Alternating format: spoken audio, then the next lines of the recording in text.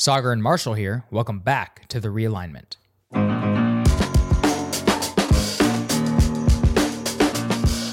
I guess one of the things that distinguished this company to me when I first started covering it in 2013 was how I thought it was a real estate company and went down to meet Adam. And he's like, oh, one thing, you're a real estate reporter. You shouldn't be covering us because we're not a real estate company.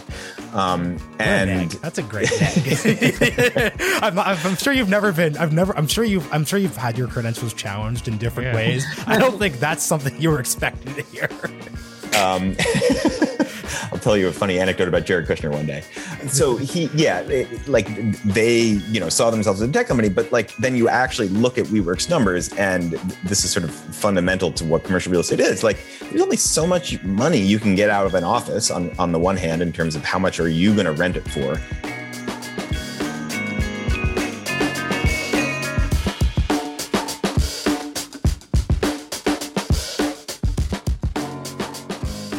Hello, everybody. It's Sagar. Marshall is not able to join me for the introduction today, but we have an excellent episode. It's with the authors of The Cult of WeWork, Adam Neumann and the great startup Delusion. Now, look, we've done a WeWork episode. Why do we need another one? Well, the reason why is this isn't necessarily about Adam Neumann as much as it is about having some Wall Street Journal reporters tell us about how the actual financing of this, basically con and $40 billion company came to be. It's actually a pretty wild story that tells us a lot about the American financial system, and they delve into how things are moving forward since there. SPACs, real estate, whether the economy is still as crazy as it was back in 2019 when all of this went down. It goes to how our show's focus is on helping everyone understand the world and what the bigger forces that shape that world look like. Also, make sure you guys check out the Realignment Conference. There are links down there in the description notes. Applications and all of that are still open, and we're looking forward to meeting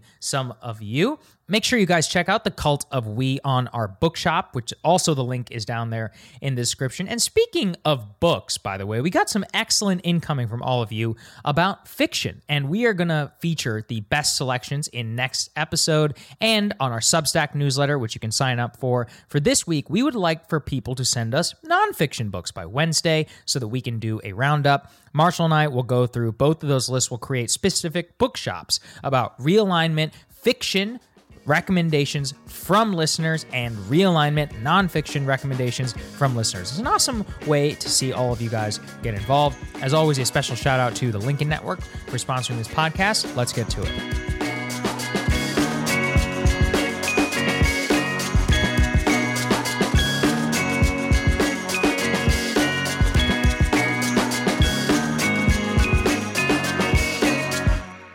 Eliot and Maureen, welcome to The Realignment. Thanks for having us.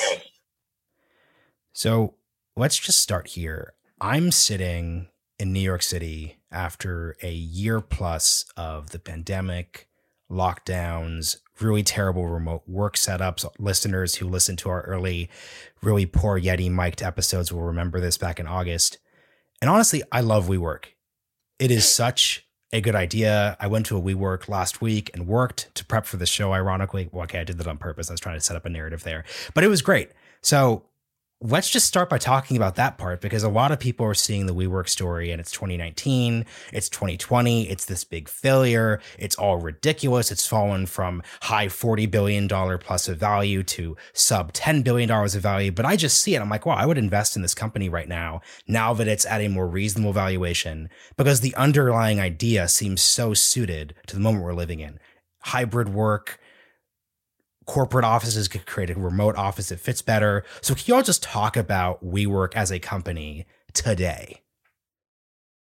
Yeah, sure. I'll start. I think one of the funny things about WeWork is it is a rather sort of objectively large company now. They have, an enormous amount of square footage and desks around the world. And that is this result of essentially a subsidy that they got a few years ago from SoftBank and all these other investors when they thought it was a tech company.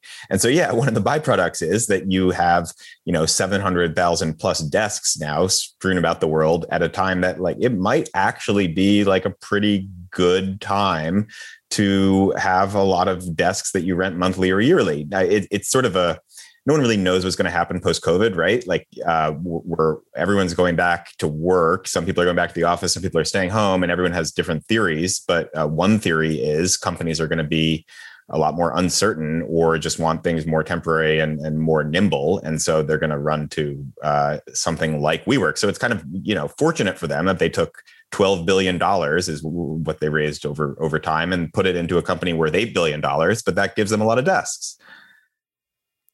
Yeah, I guess that's my question, Maureen, is the current iteration and strength of WeWork today, is that simply a function of the billions of dollars of capital that was pumped into it, which enabled it to build a brand, get a bunch of desks, have all this real estate, ultimately give them, Scott Galloway says this all the time, which is like when you say you're going to get an office, you say you're like, I'm going to get a WeWork. You're not like, I'm going to get Industrious. Although apparently Industrious is a very good company. And I can't remember, there's a UK based one, which is worth IWG.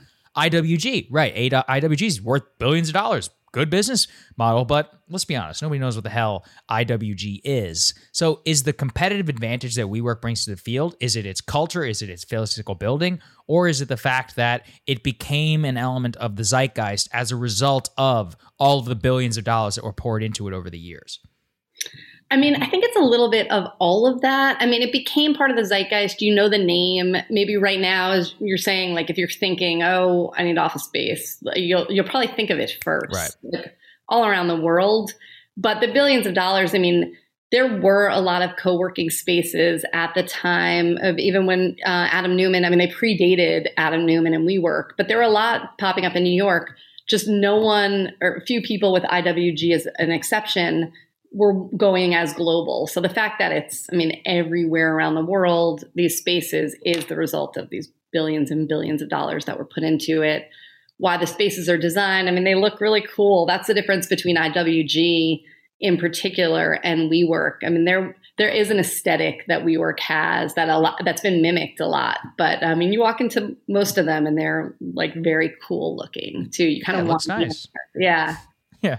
Something I wonder about, especially when it comes to the aesthetic, is I'm wondering how much of a generational thing this is. So I was watching Hulu's WeWork documentary last night to get a little bit of visual perspective on all this. And the number one thing I just noticed is it feels so late stage millennial. WeWork, the hustle porn, the hashtag girl bossiness of it almost. There's all these like trends which are now deeply unfashionable, but at the same time made a lot of sense in 2014, even down to the company culture and the partying, the way people were partying. So I'm just curious, how much of this is a specific generational reality as you're looking at this company and that aspect of it? Because I definitely see, I work with a couple of cynical Gen Z people, and they do not seem like they are the target market for this specific setup and everything.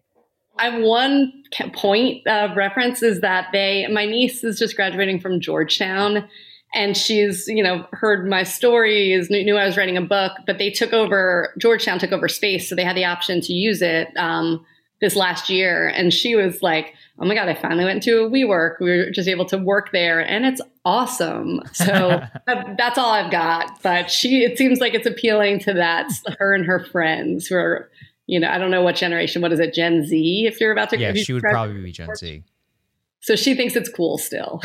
Okay. Yeah. I mean, TBD, I guess. I don't pretend to have any idea what post-college grads are thinking in life. But I mean, like one of the reasons that WeWork took off was not because it was this totally genius idea, but I think it's like they happened to really just like hit this vein of cool design mixed with millennials who were like, I don't want sterile, boring offices, sort of the revulsion from the Office Space movie, generation of cubicle farms. So like, my guess is that doesn't last forever, right? That's a sort of a temporary thing and trends change. Yeah, I just don't know. It really collided exactly well with that like post-office generation. And like Marshall was saying, this like, it was very characteristic, I think, of the late Obama era. And obviously that's when it was born. Whenever WeWork collapsed, I think I, like a lot of people, was just like, I don't understand. I was like, I don't get it. Like, how does a company be worth $40 billion one day and then the next day it's not? Is it worth anything? We know now it is. I think what you guys can help us provide some insight on, at this point, everyone's heard the podcast, the documentaries, Adam Newman, he had this magnetism, he was barefoot, and he's like a total weirdo, and all of that. People know that part of the story. But let's think about across the table. Who are these people who are sitting across from Adam Newman and write him checks for billions of dollars? What did they see at that time? Walk us through their thinking as the company, let's say from the beginning up until, the entree of their big investor, Masayoshi Son, which we will get to. Go ahead. So I'll start. And yeah, this was sort of like the central question that we took on. And we say this in our author's note. This question of how did this happen? How was literally the country's most valuable startup this total mirage? And how did so many people get fooled? How did they raise the second most amount of money ever for a startup beyond Uber?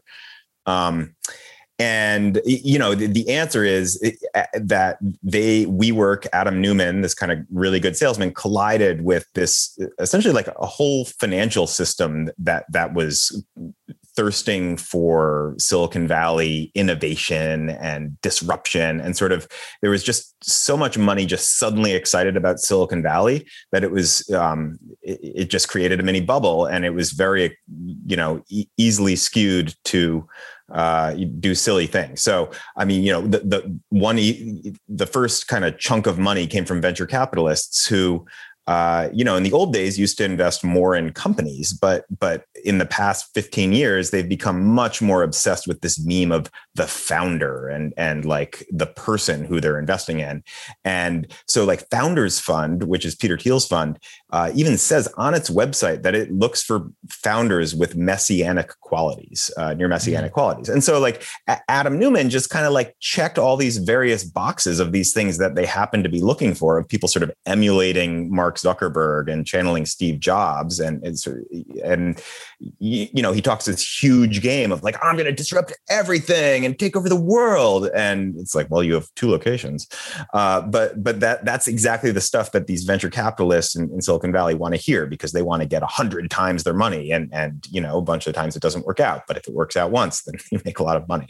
So yeah, I guess that was sort of step one. And then like over time, maybe Maureen can talk about this. There were just a bunch of other sort of like keys that turned and unlocked in the financial system, basically doing the same thing. Yeah, it basically every step of the way, the story is sort of like private capital is plentiful and, the supply is so huge of it.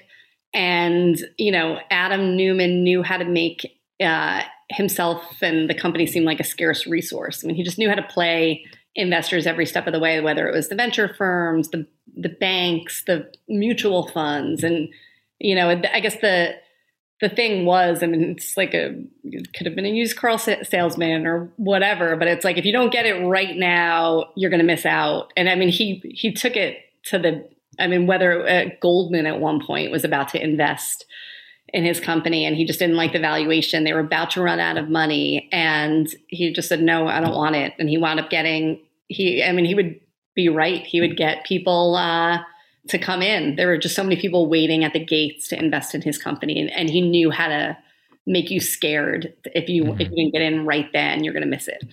Yeah, I guess one of the sort of main takeaways we took is that WeWork had a bunch of Theranos. I think people look at that and wonder how it's similar. That had a bunch of unsophisticated investors, like Betsy DeVos, Rupert Murdoch, putting money into essentially a lie.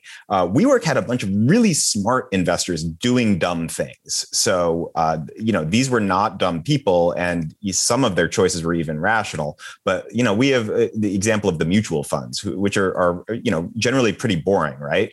They are where we put our retirement savings.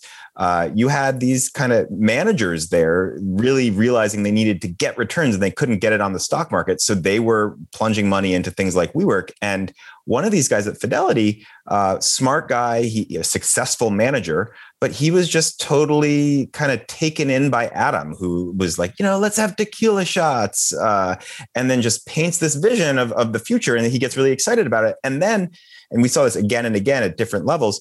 When the Fidelity manager went to his subordinates and analysts and said, well, we're going to do this. What do you think about it? An analyst came back and was like, this is a real estate company and it's really overvalued. And yet Fidelity invested. I mean, the guy pared his investment back a little, but it was still that gave him like over $200 million between a couple managers there. And this is despite subordinates like coming to the obvious conclusion, but the sort of smart people at the top were too fixated on sort of other things and fear of missing out. And Fidelity passed, at $5 billion. And this is when they actually went in, it was 6 months later at $10 billion. Ooh. So here's the question, because the subtitle of the book is, refers to the startup delusion. I want to get into what actually is the delusion here, because if you'll give me a second, Eliot, you identified two different things that are kind of happening here, and you as well, Maureen. One, there's this belief in messianic founders that Adam Neumann is this Ubermensch who can will a company into being, can start with a green desk thing and a couple crappy companies, but then turn that into a really huge exit for everyone. And then there's this belief, especially at firms like Founders Fund, that focusing on finding those founders is, by the title, kind of what you're kind of supposed to do. So that's one thing. The other thing is this idea of, especially during the 2010s, let's look at these really big markets that if you could identify a tech disruption, quote unquote, you could fundamentally transform them if you're willing to fund these a lot. So yes, Uber. Does Uber make money?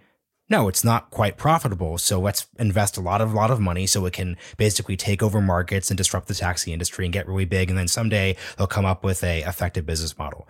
So what I'm getting at is, it seems to me that I can do a speak up real quick for the not so humble founder, in the sense that, like, Mark Zuckerberg is one of these founders, right? Mark Zuckerberg, I wouldn't say he has because of a variety of public lack of charisma issues, he's not doing the messianic Jesus thing, to quote Scott Galloway. But at the same time, he is very aggressive. The company is very centered around him, but he really makes it work, because the model of a software company is different than the model of subsidizing something like Uber. So can we just get to what the actual delusion is? Is the delusion Founders Fund believing in founders, or is it this belief that narratives can supply massive valuations and massive amounts of funding without the unit economics getting figured out?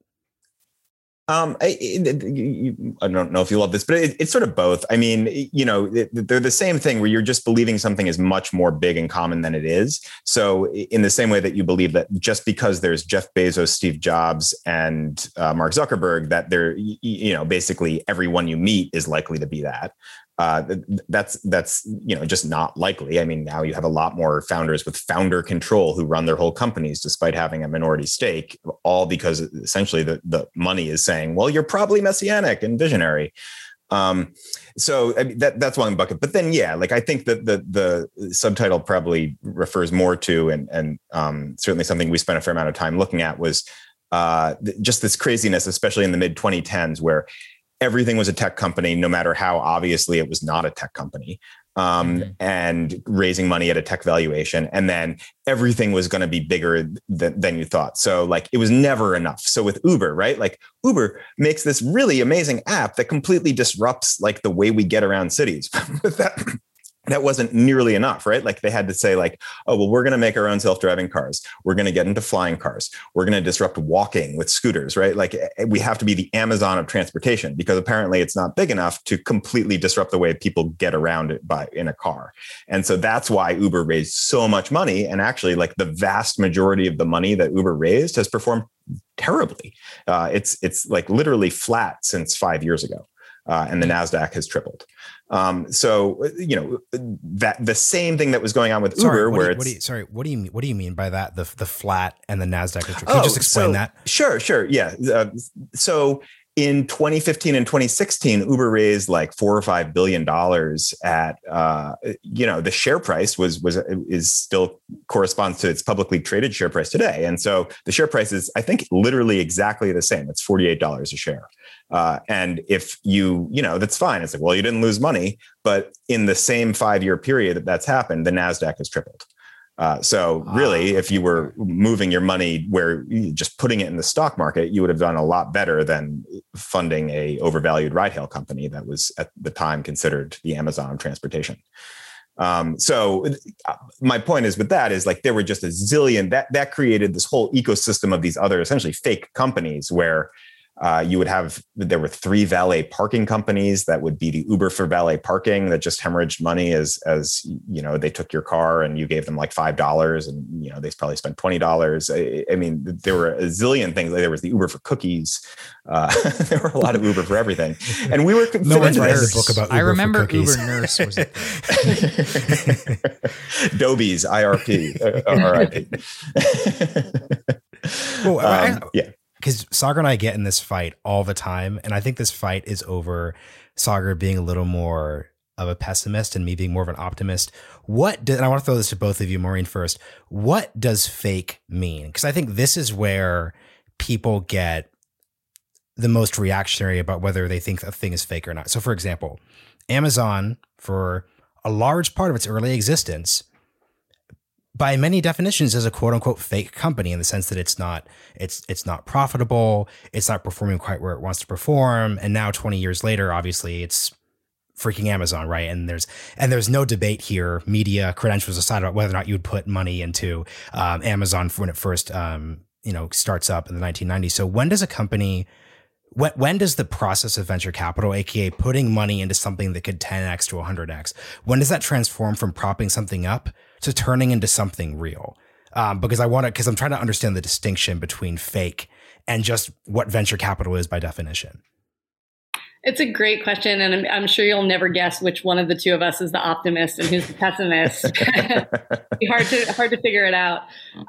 But basically, I mean, what you're explaining is essentially venture capital. I mean, there's a period of time where, money is lost. You don't quite know what this is going to be, and then this company kind of explodes. And I mean, Uber and WeWork did take over the world. There's just, to the fake question, will they ever make profits like Amazon has or Facebook? I mean, even I remember right after their IPO, it was like, gosh, this company is such a disaster. And we could have a whole nother argument in terms of what it's done for democracy and everything. But for shareholders, I mean, it's been a winning bet. So I think that it is this sort of like the existential venture capital question of when it transforms, and it's kind of like, when you see it, and there is this, the suspension of disbelief for a long time. That's what venture capitalists are in the business of, like these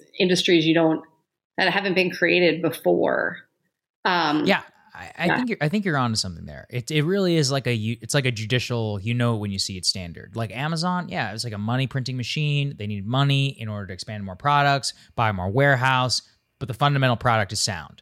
And I think Bezos did a very good job of not like chasing crazy valuations and keeping it on a generally steady foot. Whereas Newman, it seemed, let's talk about this, which is that, did he really believe that this company was going to be not just a unicorn, but like $100 billion real estate company, which was going to take over we live, we're going to change the way people live, we're going to change the way people go to school, and all of this. At the same time, as I understand it, his personal financial decisions in terms of cashing out hundreds of millions of dollars in the middle of deals is extraordinarily extraordinarily different from how most people who are founders who actually believe in their companies would act. As in, if you really think you're going to the moon, you're $100 billion, why would you cash out at a $10 billion valuation? And that's why, even though he got kicked out on his ass, today's worth like $750 million. What do you think, Eliot? I mean, like, if you can break down the psychology of Newman. That one's hard. In 30 seconds flat. Yeah, just figure that out.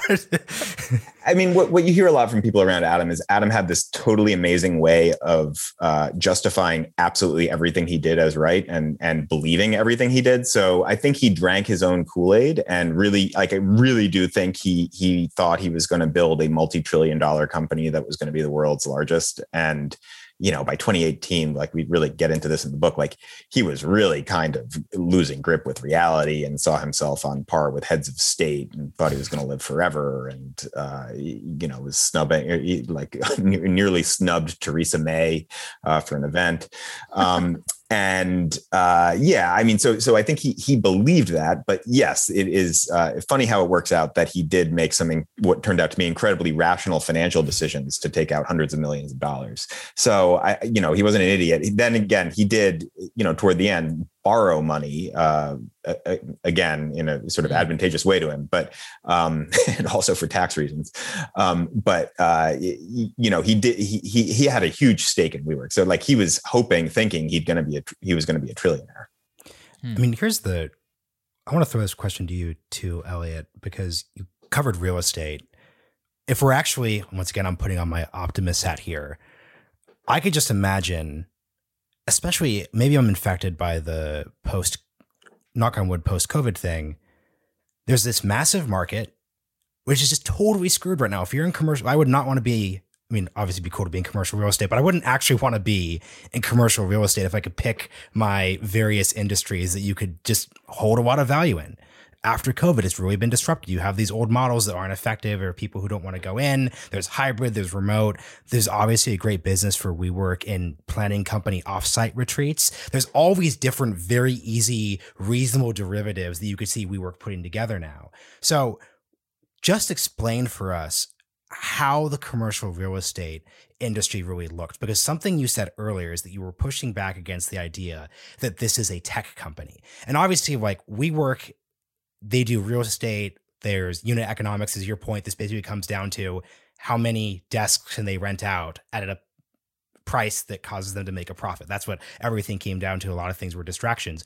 But, if we're looking at look at a company like Disney. Is Disney a tech company? Well, they have Disney Plus, which is now like this massive streaming service. So tech, when everything kind of becomes digital and tech in some respect, the distinction becomes complicated. And that obviously helps Adam really pump up his valuation. But it would be just great for you to start with talking about the nature of like commercial real estate. And then Maureen, I think what I'd throw to you then afterwards is just talk about how the narrative of like what is and what isn't tech plays into IPOs and valuations, all those technical things.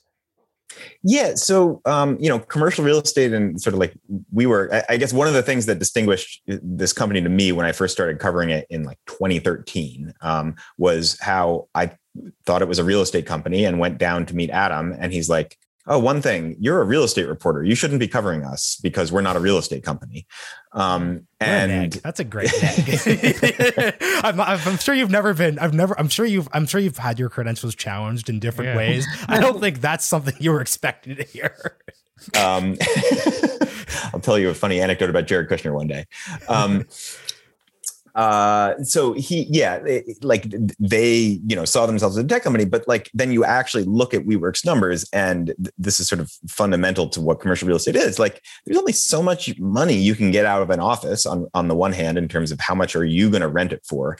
And much more to the point, you have very fixed costs every time you build an office. So WeWork's business was like, I'll sign a 10-year lease with a landlord, and then I'll renovate this space and then build, fill it with glassy walled desks. And each of those desks costs a huge amount of money, thousands of dollars. And if you're a software business, you can sort of you build the software, you build the app, and then people download it and pay you. And every time a new person downloads it, it doesn't cost you money. Anytime somebody adds a desk for WeWork, it costs them money. And, you take that with how like it's sort of capped. People aren't going to spend $1 million a month on a desk, even if you give them fruit water. Then, there's really only so much profit you can get out of real estate, and there's only so fast it can grow organically. And so there's not also that much reason to like sort of grab the market and in the same way that you hear about that with Amazon or Uber. Yeah, Maureen, what about the tech? What about the whole, like, what is tech and how that plays into the public markets, capital market side of things? Sure. So from the public markets, capital markets, I mean, everyone, as you said, wants to make themselves a tech company. I mean, because there's such a huge difference in terms of what your valuation will be. And if just take it, say you make $1 billion in revenue every year. If you're a real estate company, it could be maybe people are willing to value at $2 billion because you can only get so big, you can only make so much profit ever. If you're a tech company, I mean, maybe you could be valued at $20 billion. It's that big of a difference, and it changes how much money you can raise. your stock price, everything else. So there is a push with every company imaginable right now to try to build themselves as tech. Adam was somewhat early to the party, Adam Newman with WeWork, and he pushed it very, very far and successfully as far as valuation. It just each step of the way, the metrics never changed. The revenue versus the profits. I mean, it never looked like a tech company if you looked at the numbers, but it was always going to get there, and he always raised money with that in mind. But if you look back, as we said earlier, the sophisticated investors, if they were to look back at every projection and where it landed, it never got there, but no one seemed to care. One of the things we found in the reporting process was just like all of these pitch decks they used where they showed these investors like, here's how we're going to raise money. And it's just like this real estate company's pitch deck is filled with like, we work on a MacBook, and we work on a phone, and just showing how the app works as though like you really need a MacBook to use a WeWork. Like you literally couldn't even book a WeWork online. You had to call someone. And they've recently changed that. And then you fast forward to when they were going to do the IPO, and the bankers really bought into exactly what Maureen's saying. And so they gave Adam and WeWork these pitch decks saying like, here's how we think you're going to be portrayed. And the comparable companies are like Salesforce, Zoom, Netflix, Amazon, which, again, this is a company that subleases office space. There was not the subleasing office space comparable on there. So let's talk about the system as it is. Have people learned about WeWork? Maureen, I guess learned I'll about WeWork at this point. Well, I learned from WeWork. I hear, so you cover capital markets. First of all, you can ask us, you can explain to us what a SPAC is. I hear a lot about SPACs. I know that WeWork went public in a SPAC, so it is a WeWork specific thing. Has private capital changed its behavior? Does the tech bias still exist? Are companies still desperate to build themselves as tech in order to boost their valuations? Is there maybe too much negativity whenever it comes to this? Because we have a booming stock market, and I also see people going public in a private manner more than ever before. So what the hell is happening right now?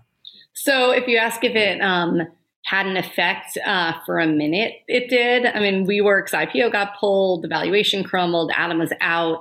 And there was this brief wake up where suddenly Masayoshi Son, the CEO of SoftBank, one of WeWork's biggest investors, was suddenly telling his portfolio, the companies he was investing in, you have to be profitable, which was something he never said before. Public market investors seem to care, but that switched dramatically again sometime in 2020. And I mean, I'll just tell you, our book sort of ends around when Adam leaves WeWork, and then we have an epilogue, just sort of digesting this. And I would say COVID happened, right? Is that the epilogue? COVID happened. Yeah. Yeah. Is that the epilogue? that might be one part of it if there's not too many spoilers, but it also is like, what is the market? What's the response been? And I think we rewrote that like 4 times because the pendulum had really swung that it did seem to have an effect on the market at large, and investors did seem to have woken up and been worried about, another WeWork repeating itself, both in the private markets and public markets. And suddenly COVID happened, and we had this whole the Fed started, tried to help save the economy in COVID. And that sort of just led to more risky behavior. So, and do you want me to do the SPACs? Because that factors are part of this. I think people want to know. People don't know what they are. Yeah. I will talk about SPACs. Yeah. So SPACs are special purpose acquisition corporations. They're essentially a pool of money. People go out, usually like a well-known financier, like an ex-CEO, goes out, raises money in the public stock market, that then they say, you buy into it, and they're going to go after a company. They're going to take a private company public with this $1 billion or whatever it is.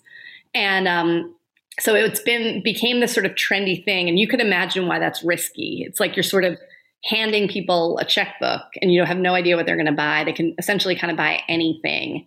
And then it's a public company and you're taking a bet on that. So this year, WeWork got acquired by a SPAC.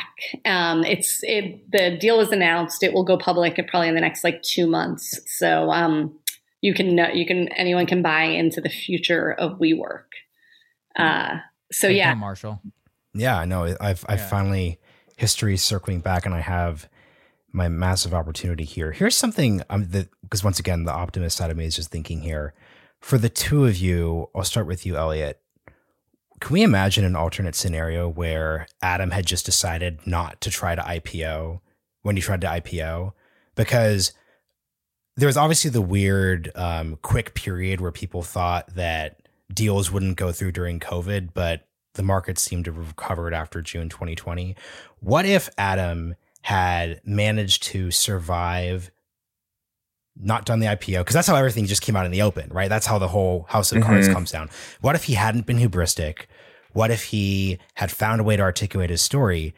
Isn't it very plausible we would still be just going down this road? Because if you give Adam a situation where his competitors, aka commercial real estate, are wrecked, I can imagine him telling a story that's 2 times the value you had before. Because the whole line of COVID is COVID, we all know cliches here. It's the business we're in. COVID has advanced the world 10 years. I could easily see Adam in an Israeli accent I'm not going to affect here saying, we were always going to beat commercial real estate, but now they're done. It's 2030. We're now worth $100 billion.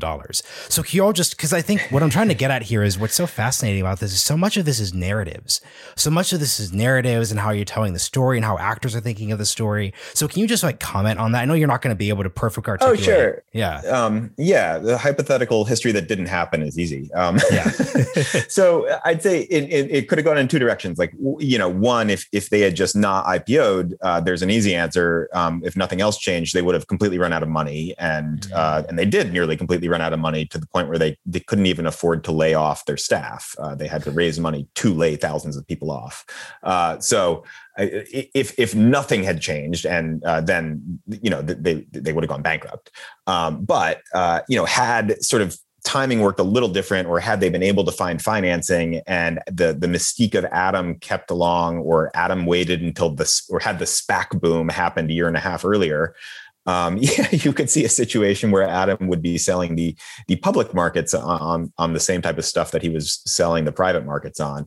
And, the SPAC boom, particularly earlier this year, was just, it was sort of like a SoftBank spread across all sorts of kind of crazy companies. Like some companies are legit that are getting it and, profitable and make money. But a lot of them are like WeWork had revenue. A lot of these companies don't even have revenue. Like they're, Nikola, this truck maker that intends to make hydrogen trucks and an entire national network of hydrogen hydrogen fueling stations. Raised, almost $1 billion and was briefly valued more than Ford. Its founder took out $100 million. They bought a jet ski company. They bought a plane. He bought a plane. It was very similar to WeWork, kind of unfast forward. I think if they had sort of persisted and somehow managed to survive till the SPAC boom and keep the mystique alive, then they could probably be capitalizing this on this era. The counter to that is, and this is a nuance, but one of the things that's changed and that's still chilly in tech land and startup land is companies that lose gobs and gobs of money. And that was, WeWork had that down. That was their thing. For a year that went by, they lost more. And even Uber was, curtailing its losses when it IPO'd. Well, quick follow-up to the two of you. What makes the money run out when a company has revenue, right? Because what happens is the more funding rounds that happen, the less control Adam has over the company, the more, existing investors are diluted. But it's just hard for me to imagine a world where let's say it's January 2020, Adam's running low on money. It's hard to see a world where he couldn't just find more money, given that, once again, WeWork has this the brand has value. It's not a random thing. It's not, Uber for cookies, which unfortunately did not quite build the august branding there. But I just help us I'm just trying to understand, I just don't see a world where people just say, you know what, Uber, you're just what people think of when they think of when it comes to, transportation. I just don't see anything here. So how does that work? Yeah, I think it's pretty simple. Like WeWork, at the rate it was expanding, it was losing on pace to lose like $4 billion in 2019. And, given that they're sort of intrinsically right now valued at about $8 billion of what was like under the Atom hype, you can't just raise $4 billion pretty easily. If you're an $8 billion company, you have to sell half the company. So like the scale of their losses, I mean, they were just, spending it on ridiculous stuff. Like this is one that didn't happen, but they tried to brainstormed about buying that Wu-Tang album that Martin Shkreli owned. I remember that. How much was that going for? That this was like $2 million. Yeah. What were they? What were they gonna? Okay, this is like what? So you're talking in the book about talking about like Sweet Green and working for Airbnb. I get those.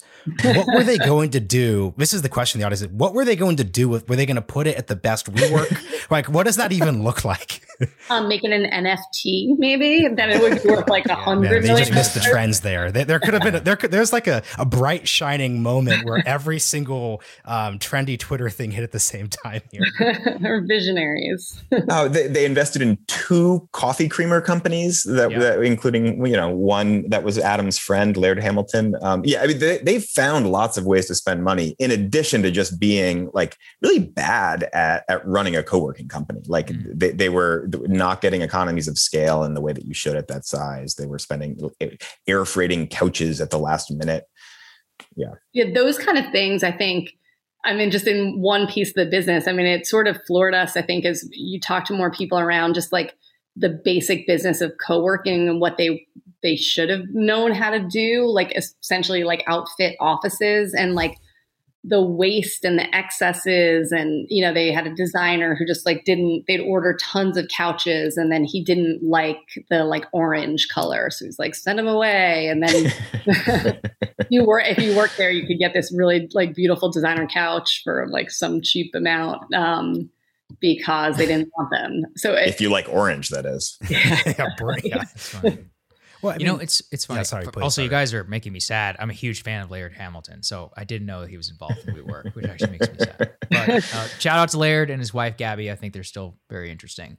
I guess my big question to both of you on this is it gets to something which I still don't really understand, which is, and I know this may sound weird, I get Theranos, and I know that there was dumb money behind it, but I get it. I'm like, blood test, that's a huge market.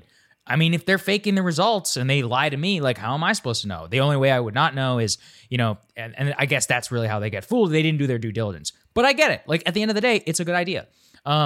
Marshall, to Marshall's point, I do get WeWork to a certain extent, but I remember thinking in like 2019 or something, I was like, this is just a commercial real estate company with the most ridiculous valuation that I've ever seen. I think Galloway actually wrote, I didn't even really know who he was, but I read his blog post looking there, and I was like, this is bullshit. I was like, this company is just like, and it seemed so obvious. And now that the documentaries have come out, I mean, if you've been to Israel, you've met Adam Newman's. Like I watch his speeches and I'm like, this? Like smart people gave money to this of him being like, we are going to change the world and what was it? Elevate the world's consciousness. Yep. And then he put his wife on the board. I'm like, if you're a billionaire, I've met some, they're not stupid people.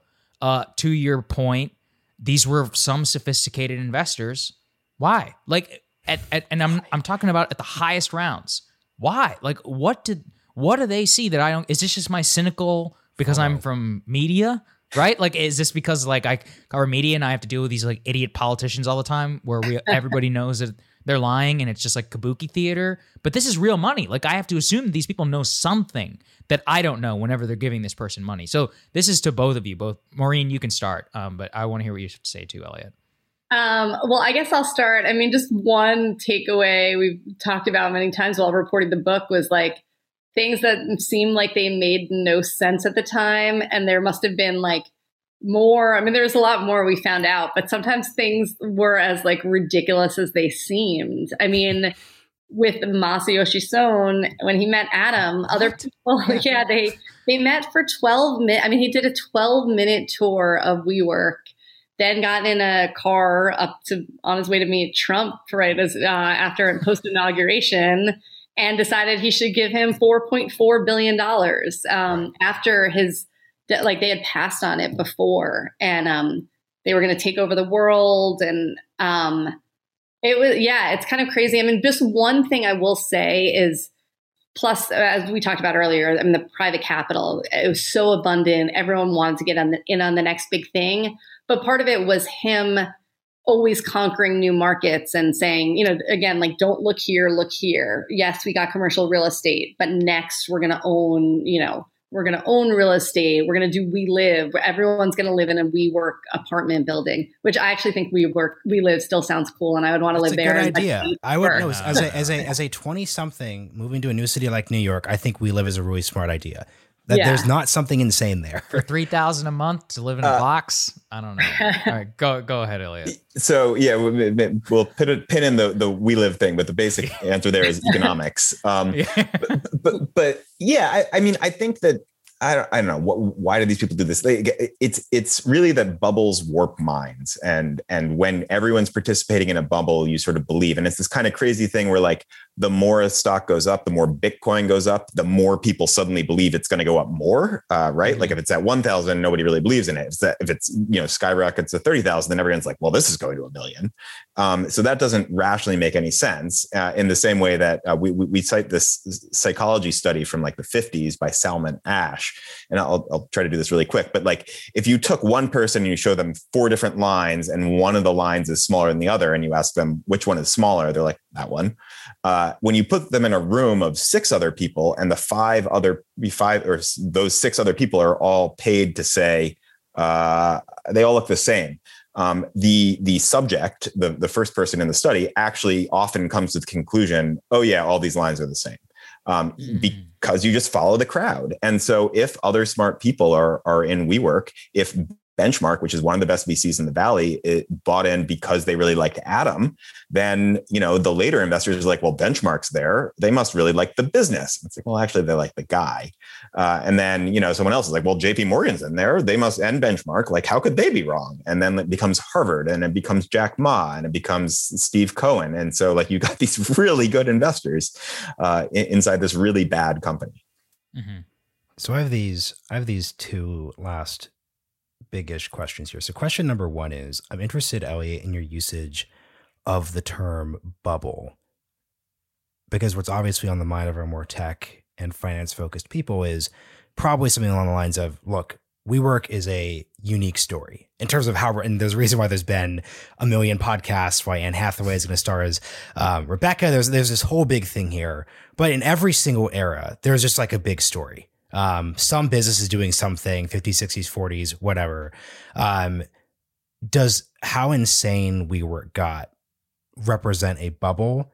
Because the bubble makes me think of the .com bubble in 2000, where the entire industry goes kaput. But if WeWork isn't even a tech company, it's just a real estate company, like what does WeWork actually even say about startups? What does it actually really even say about the rest of the American economy? It seems a very weirdly isolated cases, because as we were joking earlier, there's just a bunch of these things that perfectly intersected. They gave us all plenty of material for podcasts and books and everything. But what does this really say about the bigger picture is what I'm getting at.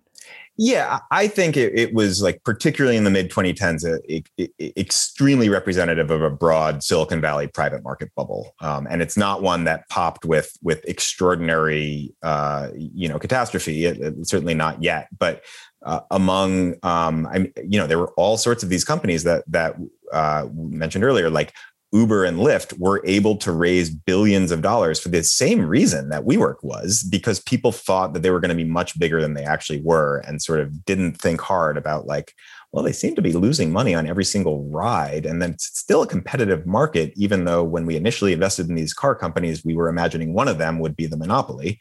And so like, why don't we compare it to something that doesn't make money like an airline, but instead they look at it like a disruptive tech company. So like that sort of like, this can always be bigger than it looks right now mindset led to just like billions of dollars going into what were not terribly good investments. And, it also kind of created grilled cheese companies that raised money from tech to expand that didn't matter. So, I mean, that in the bubble sense, I think that's the type of thing that happened. And that's why Casper raised, hundreds of millions of dollars to have a mattress company that said it was a tech company. And, that type of thing has cooled a little bit, but it's moved into sort of other areas, and SPACs are kind of principally one of them. So here's something I'm wondering then, which is when we're describing this era, WeWork, and this comes out in the reporting y'all have done, WeWork is very much a company that comes out of the post-financial crisis space, right? Like Adam actually tells the story in that sense. You've had American capitalism and world capitalism getting this big hit. So people are looking for a different experience. They're looking for this very opposite East Coast, opposite Wall Street bit here. How much, and I'm not asking for a prediction here because I'm just looking more for I'm curious from y'all's reporting, what are trends? How do you see the, knock on wood once again, post-COVID space affecting narrative shifts, right? So if so many of these companies and these founders and these firms are telling their story in the 2010s based on what happened in 2008, are there any trends or any things you're seeing in 2020 through 2021 that are impacting how we think people are going to tell these stories going into the 2020s? I mean, it's playing out now. I mean, it feels like it's already playing out in a huge way. And this is like the immediate one, but I mean, Airbnb, look at their IPO. It was like, they had to raise money in March or April of 2020 at the beginning of COVID. Like the company was going to be done.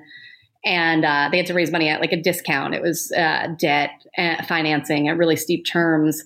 But then, I mean, their IPO has gone crazy. And they're the post-COVID. I mean, we're definitely seeing a post-COVID comeback. I mean, we're all going to want to go to Airbnbs and fly and go back out to restaurants. So, I mean, there's a clear bet that investors are, racing into. And I mean, real estate alone, having our struggles to get an apartment right now, or living it with the prices going up and rentals and purchases. So, Eliot, what do you think? Yeah. I haven't been paying super close attention to all this sort of startups bubbling out, but there's just a huge amount that in the buzz of the world on, the post, like the future of work. What's coordination, how many startups can you have that sort of integrate with Zoom, video conferencing? I don't know, but a depressing amount, actually. Right? As someone who's been stuck in Zoom hell for a year, you'd be shocked at how many hellish workplace productivity connection tools I've been forced to use. Totally. Yeah. But these big events do are sort of just symbolic mileposts, but also do sort of like set the scene for other things. They set the scene for how people raise money and spend the money too. So I imagine we'll be living in a sort of similar, looking back in a similar way and finding the bubbly things that came out of the post-COVID era. Great. Well, guys, I think we learned a lot more. I actually learned a lot more here about WeWork than I think we have in previous work. So this has been really helpful. So thank you. Where can people go and find out the book and both of your work? We just made a website, and we aren't even paid to say we made it with Squarespace on a podcast, but we did. And it's cultofwe.com and also, it's cultofwe.com. Or you can just go to Amazon. You can go to Penguin Random House and just look up Cult of We. There's no other books named Cult of We. There we go. We'll have the link down there in the show notes on our bookshop as well. But really, really appreciate it, Maureen and Eliot. So thank you for joining us. Thank you so much for having us. This was a lot of fun. Thanks a lot, guys.